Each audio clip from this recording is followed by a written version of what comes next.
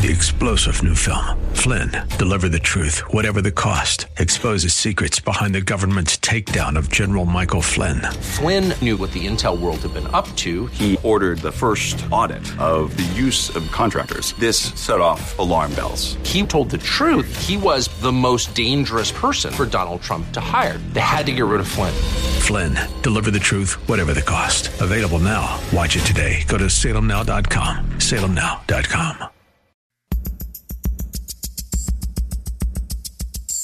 Live from Northern California, it's Lifeline with Jesse Gastan. He's the host of Way of Grace, a pastor and a community leader. He's a teacher and an inspiration. He's Lifeline's own Jesse Gastan.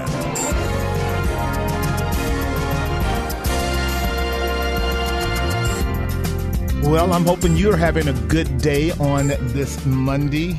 Let's see here, September 19th, if you will. 2019. I'm doing all right. And I'm actually glad to be in the Attila DeHaan with you for the next couple of hours. Let's see. It was just a couple of days ago on Friday. Yeah, Friday. I had the blessed opportunity to actually perform a wedding, which I do a lot, like pastors do, in the prestigious city of Piedmont, California. It was a Friday afternoon about 4:30. Yep, about 4:30, 5 o'clock at the picturesque community park of Piedmont. If you know anything about that park, it's a phenomenal park. I would definitely recommend that you go there for just the eye candy of the terrain, the well-kept grass, the lawn, the foliage, and as well as the high towering trees and just a wonderful, remarkably well-kept walking trail. Piedmont Community Hall is where often events and stuff take place, but the park itself is also just stunning. Now, this was Friday, just a couple of days ago, as you know, and the weather was exquisite. It was somewhere between 75 and 80 degrees. Perfect weather, a little warm for some, but perfect for most of us who are comfortable living near the Mediterranean. And the post wedding ceremony party was held on the premises outside. That's how beautiful the weather was. And again, the scenario, the environment was just filled with all kinds of beautiful things to look at. It has a tea house on the property that was built many, many years ago by the well-to-do in that community. And then it has just, again, different terrains, mountain-like terrains of grass where often the neighborhood people walk their dogs. But at this time, it was free of all dogs because it was a wedding being held. And so it was a beautiful scenario. Beautiful scenario. And I mean, the weather was exquisite till about 9 p.m. that night. Now, why am I saying all this? Then we have today. I wake up this morning and we got a level of rain precipitation that just basically was a surprise to me. I happen to have been in the middle of doing some painting, interior painting in my own home. I'm in prep right now. I'm getting ready to paint this week. So toward the end of last week, I started taping, doing the border stuff as you would do in preparation to lay down some drop cloths and some plastic so I can get at the rolling. And I'm as a rule, I'm like many people. I get nasty. Keeping paint from going places that it should not just does not happen with me. Including on my body, it seems like I can't just get the roller brush from the paint can to the wall without some kind of intimate relationship between me and the paint occurring. And so I was preparing. I said this time around, because I want to do some touch-up paint, I'm going to take my time, trim everything, and lay out everything so I can minimize the loss of paint from the wall to the floor. And so, yeah, I was very confident because the weather just seemed to be working like we have it here in California, just pristine weather. We just have that as an inheritance, as a gift, as a blessing. We don't have, months on ends of torrents of rain. That's not a bad thing. Certain parts of God's creation must indeed absorb that much precipitation in order to maintain its aesthetic beauty. California does very well with 3 or 4 months of rain at its season, and therefore blossoms, flourishes, and shines in all of its splendor and glory to our benefit and blessing, minus the pollen issue, okay? Well, anyhow, the reason why the rain was a surprise to me was because yesterday, after a wonderful time of worship and proclamation, and we are dealing with the person and work of the Holy Spirit. Now, I think I'm on my 5th message, going on my 6th.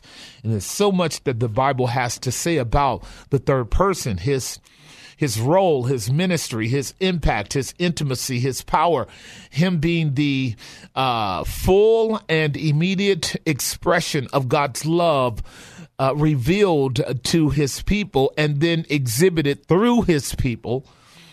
When the Bible says God is love, it carries 3-dimensional manifestations. It's God the Father is love as the source of every good and perfect gift. God the Son is love as the grounds upon which that gift ultimately accomplishes a redemptive outcome in the lives of men and women, including reconciliation and restoration back to the Father, which we all need.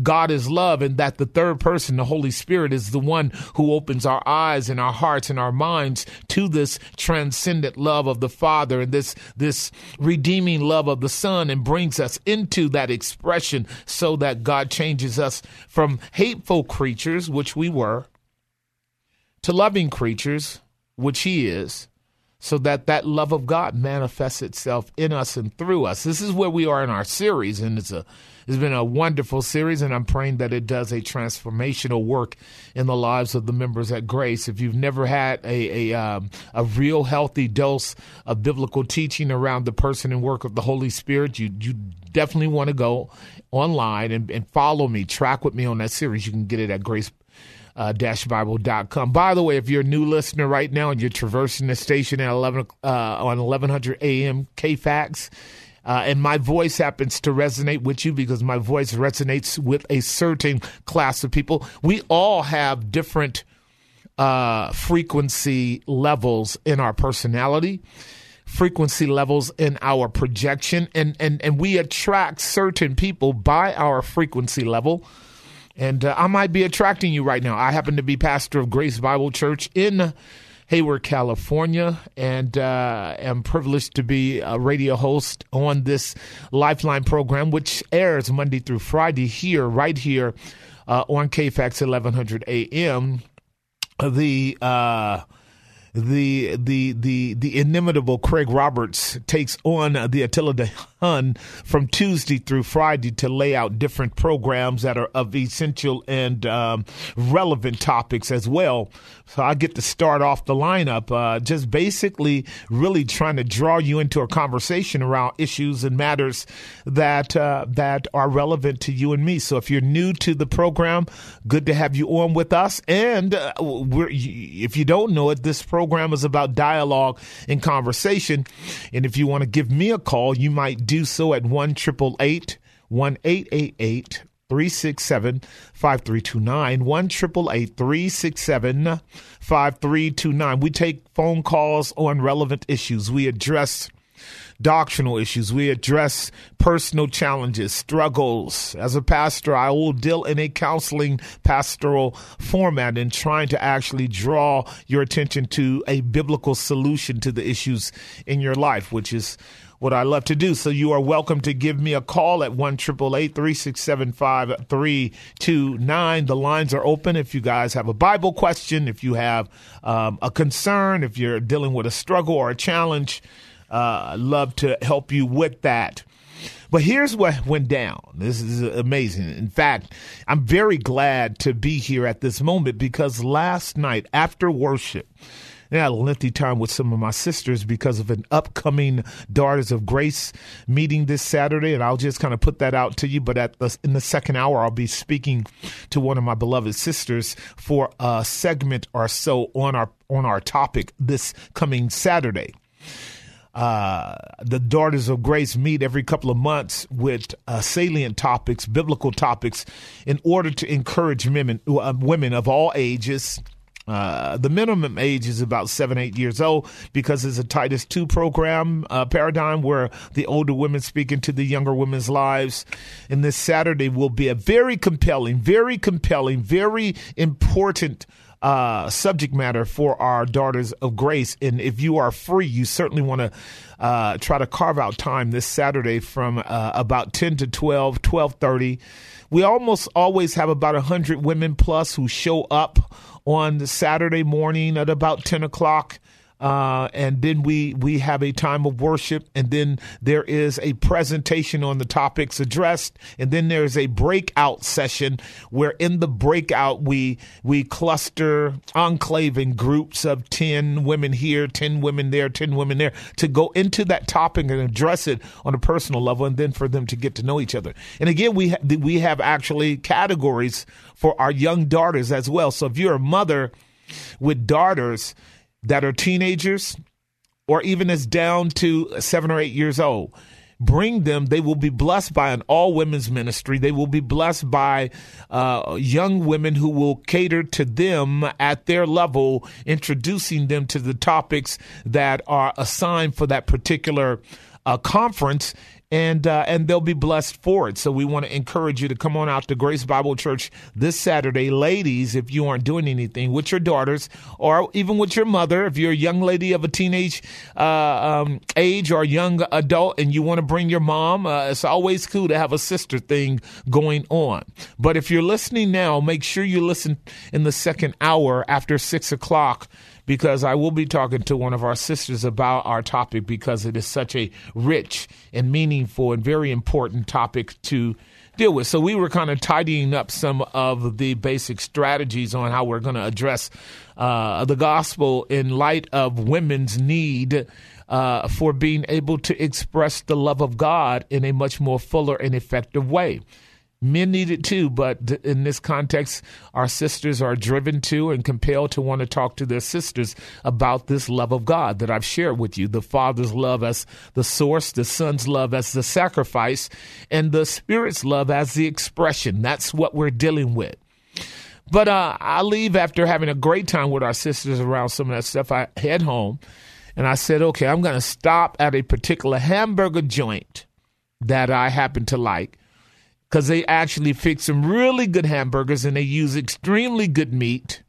I purchased me a Kobe beef burger with cheddar cheese and grilled onions.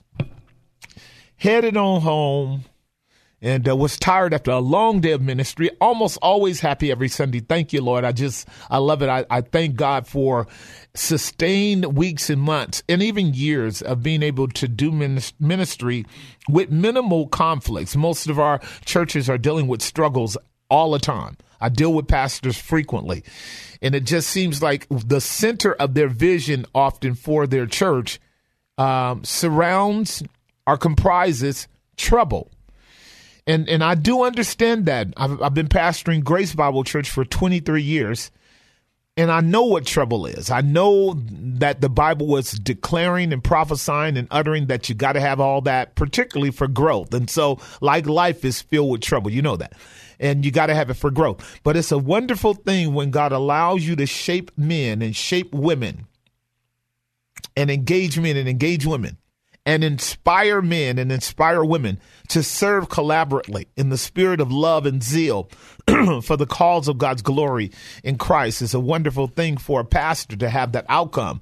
And I say that with all compassion because I have an article in front of me I'll read a little bit later, why pastors are committing suicide. But what happened was I took my burger, went home, sat down so I can watch the Atlanta-Philadelphia football game, and I ate the burger while watching the game. And about 10 minutes into finishing my burger, it got weird. And I mean weird. Not so weird that I didn't know, because a deep part of my conscience said, uh-oh, here we go again. Hasn't happened a lot in my life. Maybe it's never happened to you, but it has happened to me 2 or 3 times in my life. Food poisoning. And I mean about an hour in, it was on.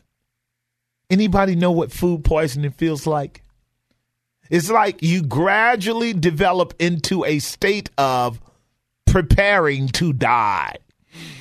I'm like, you go, this can't be happening. Yep, it's happening. Yep, it's happening. I'm warming up. My body's warming up. I'm getting hot. I'm getting hot. I'm getting hot. And I'm like, okay. And now all of a sudden I'm starting to ache. I'm going, okay, here go the ache. So, and then all of a sudden I'm getting cold. And so I got to put covers on me. And so I want to try to sleep this off, but I really can't sleep because I'm miserable. And that goes on for like 7 hours from about 5:30 until about 2 o'clock in the morning. Miserable. And then I tried to use the bathroom because, whatever it is going inside, that's probably that's becoming a problem. You want it out, but no, it's going to hang out till the next day. So I get up on this morning, and lo and behold, it's raining everywhere, and I've got stuff out on the patio. So not only am I completely depleted of energy and I'm tired and I don't even want to walk upstairs, I got to get stuff off the patio because I put stuff on the patio because I expected it to be sunny and warm and beautiful for, I don't know, an infinite amount of days. Well, that's what you get. That's what you get. Look, I got to take a break. Anyhow, 2 lines are open, 1-888-367-5329. I'll take your phone calls, your questions, comments, observations. You got any issues, got some challenges. We got tons of them. I'd be glad to engage with you on any of these things. You're listening to the Monday edition of Lifeline with your host, Jesse Gistan. I'll be right back. And now, back to Lifeline. We are back at the time, 5:31 on the Monday edition of Lifeline. We've got one line open, 1-888-367-5329, 1-367-5329. If you want to join the conversation, if you've got something that you want to add to our dialogue, you are welcome to join us. So let me go to line 1 and talk with Dan in Sonoma. Dan, are you there? Yes, I have an issue in my mind, which I have a tendency to believe there was a conspiracy against Epstein and that he was offed. Mm-hmm. But in case that he wasn't, you posed a question a couple of weeks ago about why would a person want to commit suicide in prison. And I was wondering if he would be segregated from other members of the population or whether they would pick on abusers, knowing what he did. It tends to be the low man on the totem pole around a prison population, and I just wonder if either one of those would play into it.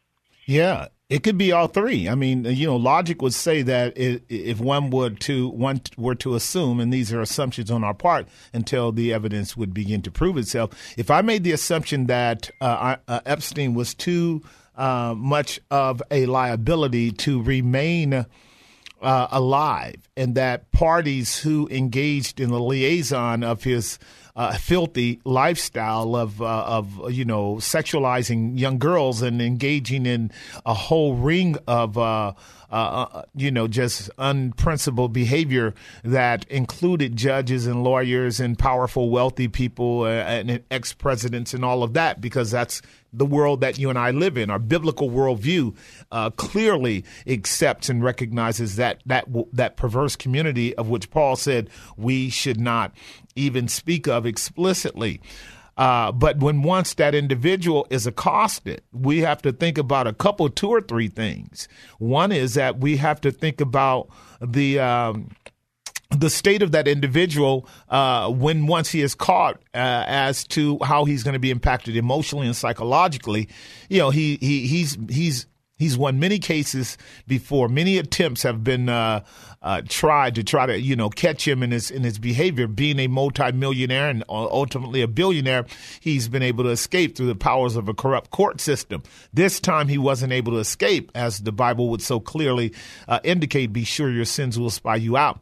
It's completely within plausibility for you and me or anyone else to know that once he is in solitary confinement, and this is the second point that I have already heard about, that I think you also know, that when they put him into the particular place of incarceration that he was at, they did isolate him so that he spent very little time engaging with the public.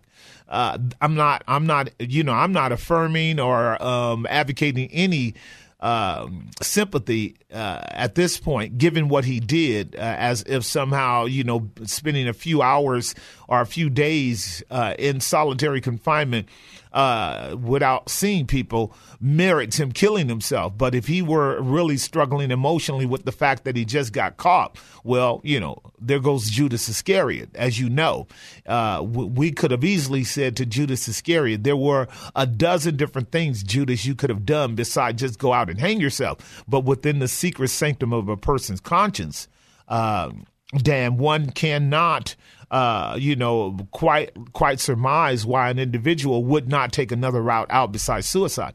However, like you also stated, it is true as a rule, and this would be so particularly in your common prisons like Folsom and some of the other prisons we have throughout California and the nation, where men who have engaged in sexual activity with children, and I'm not so sure they were so little of a children. I think mostly he dealt with teenagers, but I wouldn't doubt that he engaged in some kind of felicitation of smaller children, because this is a big problem that the world has yet to face, particularly with people in high power, the molestation and sexual abuse of really, really young children. It's a massive issue.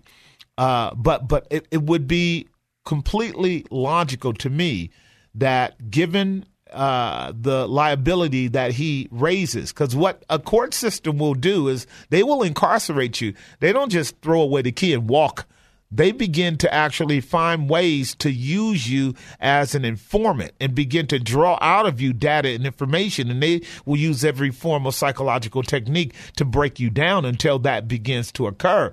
And, here you are with the option of holding your peace and holding your integrity like a gang member and not saying anything, just do your time. And yet, apparently, either they came on in and took care of him. As you know, the basic information was that the guards on duty were not watching him. And so all these scenarios make a lot of sense in terms of his ultimate demise being that he died way before he could be useful in the unpacking of his long-standing evil practices, so that we could clean up not only what he did personally, but its impact everywhere else. So I think these are valid considerations that you're talking about. I think they're all valid. I think it could all have been I think all three of them could be working in a concerted way. Well, I want to be instructed, so that's all I had to say, so thank you very much. Right. Thank you for the call, my brother. Let me see here. Let me go to Faye in Oakland. Faye in Oakland, are you there? Thank you very much. Right. Thank you for the call, my brother. Let me see here. Let me go to Faye, you're going to have to cut your phone off if you're going to talk to me. Faye, are you there? Okay. I am here. How are you? I'm good. How can I help you? I am a woman in my mid-50s, and all of my life, my mom raised me in the church, and in the Lord. And since I was a little girl, I would always give, take care of people. And now I'm almost 60 years of age, and I give of my finances, I give of my time, I give of my energy. I have a homeless person staying with me now. I let people borrow my vehicle, and consequently, I am out of thousands of dollars. And I know the Bible says, be not weary of well-doing, for you shall reap if you faint not. But I am just really tired, and I'm wondering, is there like how can I distinguish from the biblical when it talks about in the Bible well-doing from me giving and doing and just going overboard? Do you know what I mean? I do. Oh, God, I'm just so tired. Yeah. I just don't ever feel like I'm being restored or replenished. Right. What's interesting about your particular dilemma, in my opinion, is that it's probably the consequence of a little bit of a lack of discernment and a bit of a lack of support in the process. Let me see if I can frame this in a way that would make sense. When we are helping people, our motive has to be right.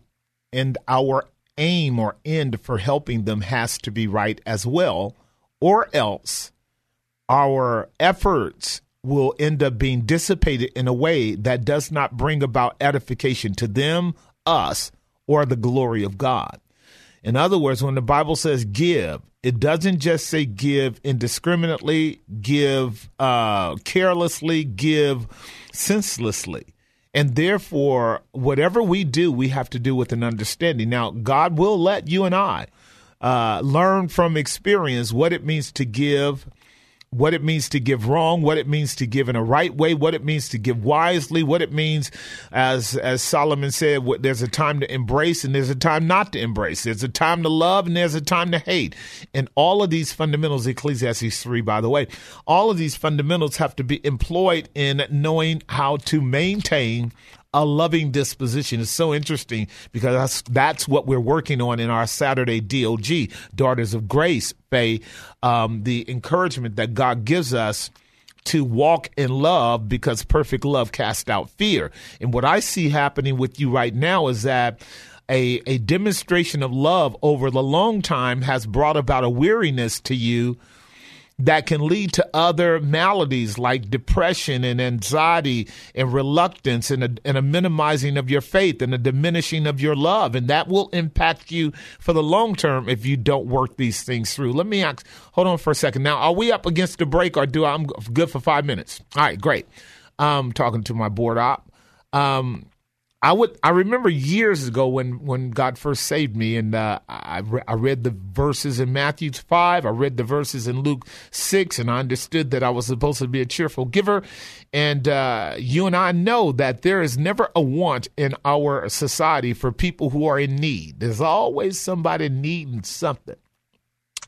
And so I would give to my neighbor who lived right upstairs from me because I guess he thought I had something to give. And every couple of days he was asking for a few dollars, and I would give it to him in the name of Jesus. And I was working at just above minimum wages at that time, being a very young man, and so really didn't have a lot to give. But the next thing I knew, Faye, is that I was in a relationship with this man where the only thing that mattered was when we talked for more than 1 minute, do you have a couple dollars to spare? And I remember after doing it 2 or 3 times in the name of Jesus, happily and gladly, that I began to be disturbed in my mind and heart around what seemed to be, to me at the moment, an opportunity for him to take advantage of me. You do know what I'm talking about, right? I do. Of course. And so after a while, I struggled through, is this right, Lord? Does he just have the freedom to come to me, ask for it, and I just keep giving it to him, keep giving it to him? And then I realized that he was an alcoholic and that, he just needed a drink, and he had found someone to whom he could ask for money without accountability. So here is where the error in our relationship was, Faye. The error in our relationship was that I was not being evangelical. I was simply being kind without it having an aim to lead towards the betterment of his life or the salvation of his soul. It was almost like if I just give him the money, then God would come in some other kind of way and bring him the gospel. But in reality, all that we do is designed to either be a platform or a premise for reaching people for Christ. And what I didn't realize is that I was simply aiding and abetting his destructive lifestyle. And God never tells us to do that. And then, lo and behold, as I continued to voraciously study the Bible, I discovered 2 Thessalonians, which said, if a man doesn't eat, and if a man doesn't work, he shouldn't eat. That you don't just give people money carelessly who could actually go out and work for themselves. And he was young enough to be able to do that. He was young enough and healthy enough to be able to work like I was working. And so one has to put together biblical principles, an imperative to give, but also an imperative to give wisely. And so as I got older and began to learn more about the Bible and the priority of giving, the purpose of giving, the premise of giving, then I was able to determine that my giving has to always be first led by the Spirit of God, led by the Spirit. I've talked about this many times. It has to be led by the Spirit of God, not by emotions. I do want to say that in our culture where we are so prolifically prosperous, that the greater sin that we are committing is indeed covetousness and is indeed hoarding and is indeed selfishness. That is largely what we do. So I commend you, Faye, for being a woman who has spent most of her time giving. But I think that I would ask you, have you developed a body of women with whom you could have had conversations about this pattern in your life of giving that has frequently led to you being depleted, whether financially, whether circumstantially, or whether,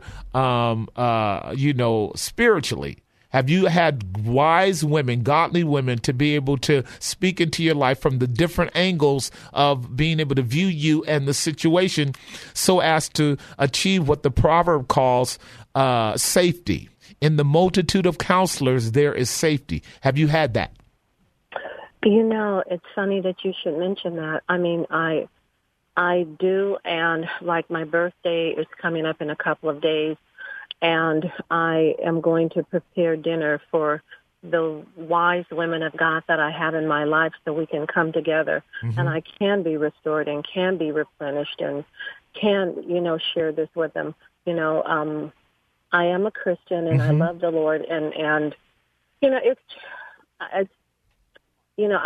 I want to change that. Like the person that I'm speaking of is a male. I have absolutely no romantic interest in whatsoever, but it just so happens that he became homeless and it's a long explanation, but he ended up at my house. And so now what was supposed to be a couple of months, in 2 weeks will be a year. That's too long. Here's your challenge. Have you ever been to any of our Daughter of Grace classes? No, but I need to. You really do. Okay.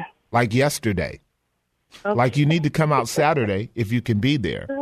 And then Saturday is when I'm having the women's function. At what time? With the women. But we're going to be meeting from 3 o'clock until 6 o'clock. We start at 10 o'clock in the morning. 10 o'clock in the morning?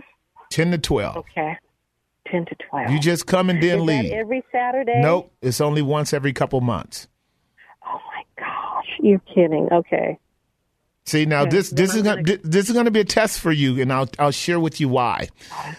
Because a lot of times our character is really what's in view in terms of maturing in areas that God is actually nudging us to mature in. A lot of times we know deep down inside that we need to mature, but the maturity is going to require soundness of mind, and soundness of mind is the consequence of God speaking into our lives. We don't just become sound in our mind just by kind of osmosis. For men and women, and this is Titus 2:5, that we are to teach the women that they would be sober-minded, sound in their mind, so that we can make right decisions. I can tell you right now that your issue is about boundaries. Your issue is about limitations. I wish I had more time to talk to you, but if you were able to make it out, you would be able to be part of a breakout group where some of this could be talked about, because that's what you need. You need to be delivered from a lack of boundary in many areas. A year for him to be there is wrong. Like if you were in a church community where there is a healthy representation of males, then that brother needs to be with some men. Versus being with you. And that becomes a whole nother topic as well, because a lot of times we're doing this Lone Ranger Christian thing and it can get us into trouble. You know what? I have to take a hard break. Your topic is so salient, so important. Do you know where we are in Hayward? No, but I will find it there because I feel in my spirit that I really do need to be there. If you can listen to the second segment in our program, where I'll be talking with one of our leading women, our senior women in that ministry, the Lord may say something to you. Bless you, Faye. I got to take a hard break. Got two lines open: 1-888-367-5329. 1-888-367-5329. We'll be right back. And now, back to Lifeline. We are back. The time is 5:54 on the Monday edition of Lifeline. I've got 3 lines open. 1-888-367-5329. 1-888-367-5329. Faye, if you're still listening, I want to give you a passage to meditate on. It may not seem relevant, but at some point it will metabolize and begin to develop some relevancy for you. And this would apply to everyone that's struggling with expressing the love of God as a manifestation of the love of God in us, in a context in which you can be taken advantage of, that you can be abused, that you can be taken advantage of, that you can be harmed by if you're not careful. The Apostle Paul said this to Timothy, who was a young man who struggled with levels of timidity, okay? And we can have that for many different reasons. We can be timid. But timidity often is an indication of certain weaknesses and gaps in our understanding of the power of God's grace in our life and the application of that grace in given situations. He said to Timothy in 2 Timothy 1:7, "For God hath not given us the spirit of fear, but of power and of love and of a sound mind." Now that triad there, power, dunamis, and of love, that's agape, and then of a sound mind, that particular term there refers to a mind that is fully informed. You take those 3, a spirit of fearlessness. That is, you're not operating out of fear, flight mode, or even fight mode. It's the spirit of love dominating, but of love. And love is always disposition to give. It's always disposition to give. And it's not always a monetary giving. Sometimes it's the giving of time. Sometimes it's the giving of our thoughts and attitudes and our attention to a particular thing that becomes important to us, or maybe not important to us as much as it is to God, but God wants us to focus in on it. And really, it's in the context of things that really require a counterintuitive attitude, meaning that when God gives us the spirit of love and the spirit of power and the spirit of a sound mind, it means that he has grown us up, matured us in Christ in a way that we can take on assignments that are not in our own personal best interest. But nevertheless, in dealing with those assignments, we can deal with them competently. This is one thing to say, "I'll do it, Lord, I'll do it, Lord, I'll do it, Lord," and then run in there and find out that you may not be as competent as you should. So the spirit that God gives us, and this is where I'm teaching on the third person in our church, a 15-part series.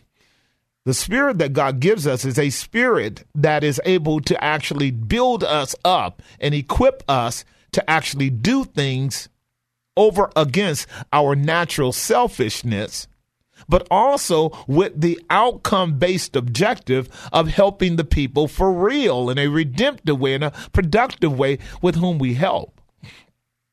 At least the outcome of it will be that God is glorified.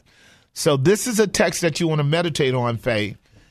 The Lord has not given us the spirit of fear, but of power, dunamis. And that is an availability of his power, his divine power, to move us out into, and of love, an expression of giving that is rooted in a sound mind, that's based upon a comprehensive understanding through the counsel of God's word and the experience of God's people, that makes sure that the outcome of our actions don't hurt us, dishonor God, and ultimately does not help the person with whom we are engaging. I hope that helps. Let me go to line number 4 and talk with Ellen on line number 4. Ellen, are you there? I hope that helps. Let me go to line number 4 and talk with Ellen on line. Everybody's listening to me. It didn't have to run all the way down the hallway from where the radio is and then pick up the phone. Ellen, are you there? I certainly am. Okay, how are you? Well, I have a very concerned. There seems to be a lot of us ladies listening need to go to this conference that you're having. I'm going to be as fast and concise as I can be. A little tricky.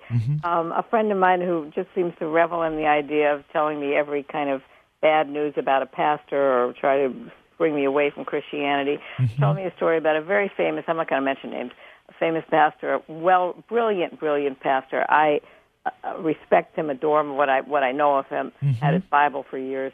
Anyway, I'm going to just put it in a hypothetical way, and I really would appreciate an answer because it's been heavy on my heart. Sure. I've been victimized. Well, I don't want to get into my personal thing, but anyway, there's a personal feeling. I need to go to this conference. You do, Ellen, from the standpoint of, because I can hear that there you are dealing with a couple, 2 or 3, 4, 5 things at once, but it's centered in a particular question that I certainly can answer.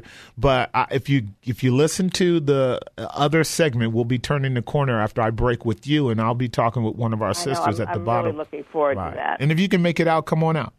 Yeah, well, let me just lay it out for you, sure. and if you can, I really would appreciate it. I'm going to try to stay calm here. Absolutely. Hypothetically, there's a seminary school. You have a male, a young man, and a young woman. The young woman is a very attractive woman, apparently. And now I looked this up online. I don't believe what I hear online, and so my friend, and that's not the point. So forget any reality. Okay, she's very attractive. Apparently, she dresses in. She's not the most modest dresser. She's a seminary student, and maybe she dances in a provocative way. I don't think there was any, not like Potiphar's wife. She didn't say, let's go to bed. But this young man found her to be very appealing, and apparently there were somewhere he slipped her a date rape drug. Now, that's a willful act. It's not like they were maybe started making out, and then she said, hey. And then, now apparently... And so, again, hypothetically, this very well-known pastor who's the chancellor of this seminary says, well, she forced him to make him stumble. She went to the police. There was no action. She forced him she made him stumble. She should apologize. I think it was even thought that maybe she should marry him since they had sex. And she was asked to leave the seminary. He was not. So this was very, freaked me out because... but then I thought, because I admire this pastor so much, maybe biblically there's some orthodox, what he's saying, there's some shred biblically. Now, legally, obviously, you can't, there's no mitigation, and she was sexy, so I couldn't help myself. That's not going to fly in a court of law if you rape a woman. Right. But maybe biblically, you can hear I'm very upset, biblically, because I admire this guy, I find it hard to believe that he would say, oh, she made him stumble, she's out, he's in, and somehow defending him when, as I don't want to read it, so I don't have to explain it.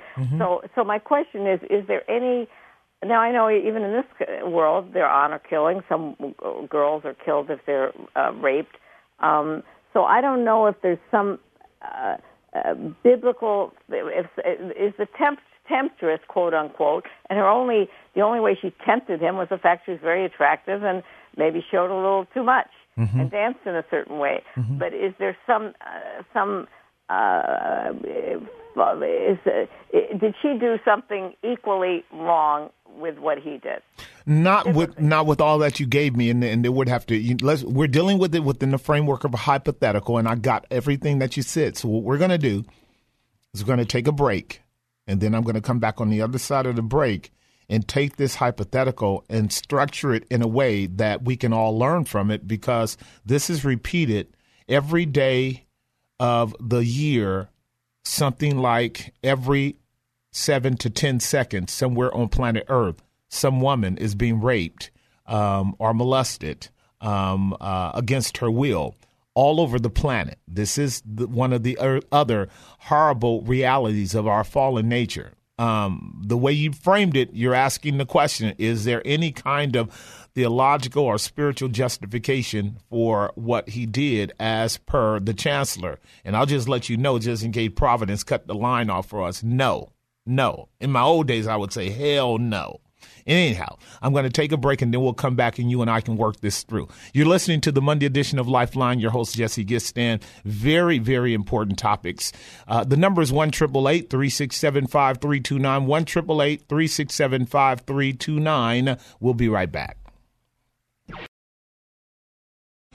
3-star general Michael J. Flynn, head of the Pentagon Intelligence Agency, knew all the government's dirty secrets. He was one of the most respected generals in the military. Flynn knew what the intel world had been up to. He understood its funding. He ordered the first audit of the use of contractors. This set off alarm bells. The explosive new documentary, Flynn, Deliver the Truth, Whatever the Cost, uncovers the facts behind this scandal. Flynn told the truth. He was the most dangerous person for Donald Trump to hire. I find out the worst enemy that I'm going to face in my life is right here in America. They took my assessment and they wanted me to change it. And I was like, I'm not changing it. They had to get rid of Flynn. With in-depth interviews, archival footage, and never-before-seen personal records of the man behind the headlines. I just felt like I was drowning. Flynn, Deliver the Truth, Whatever the Cost. Available now. Watch it today. Go to salemnow.com. salemnow.com.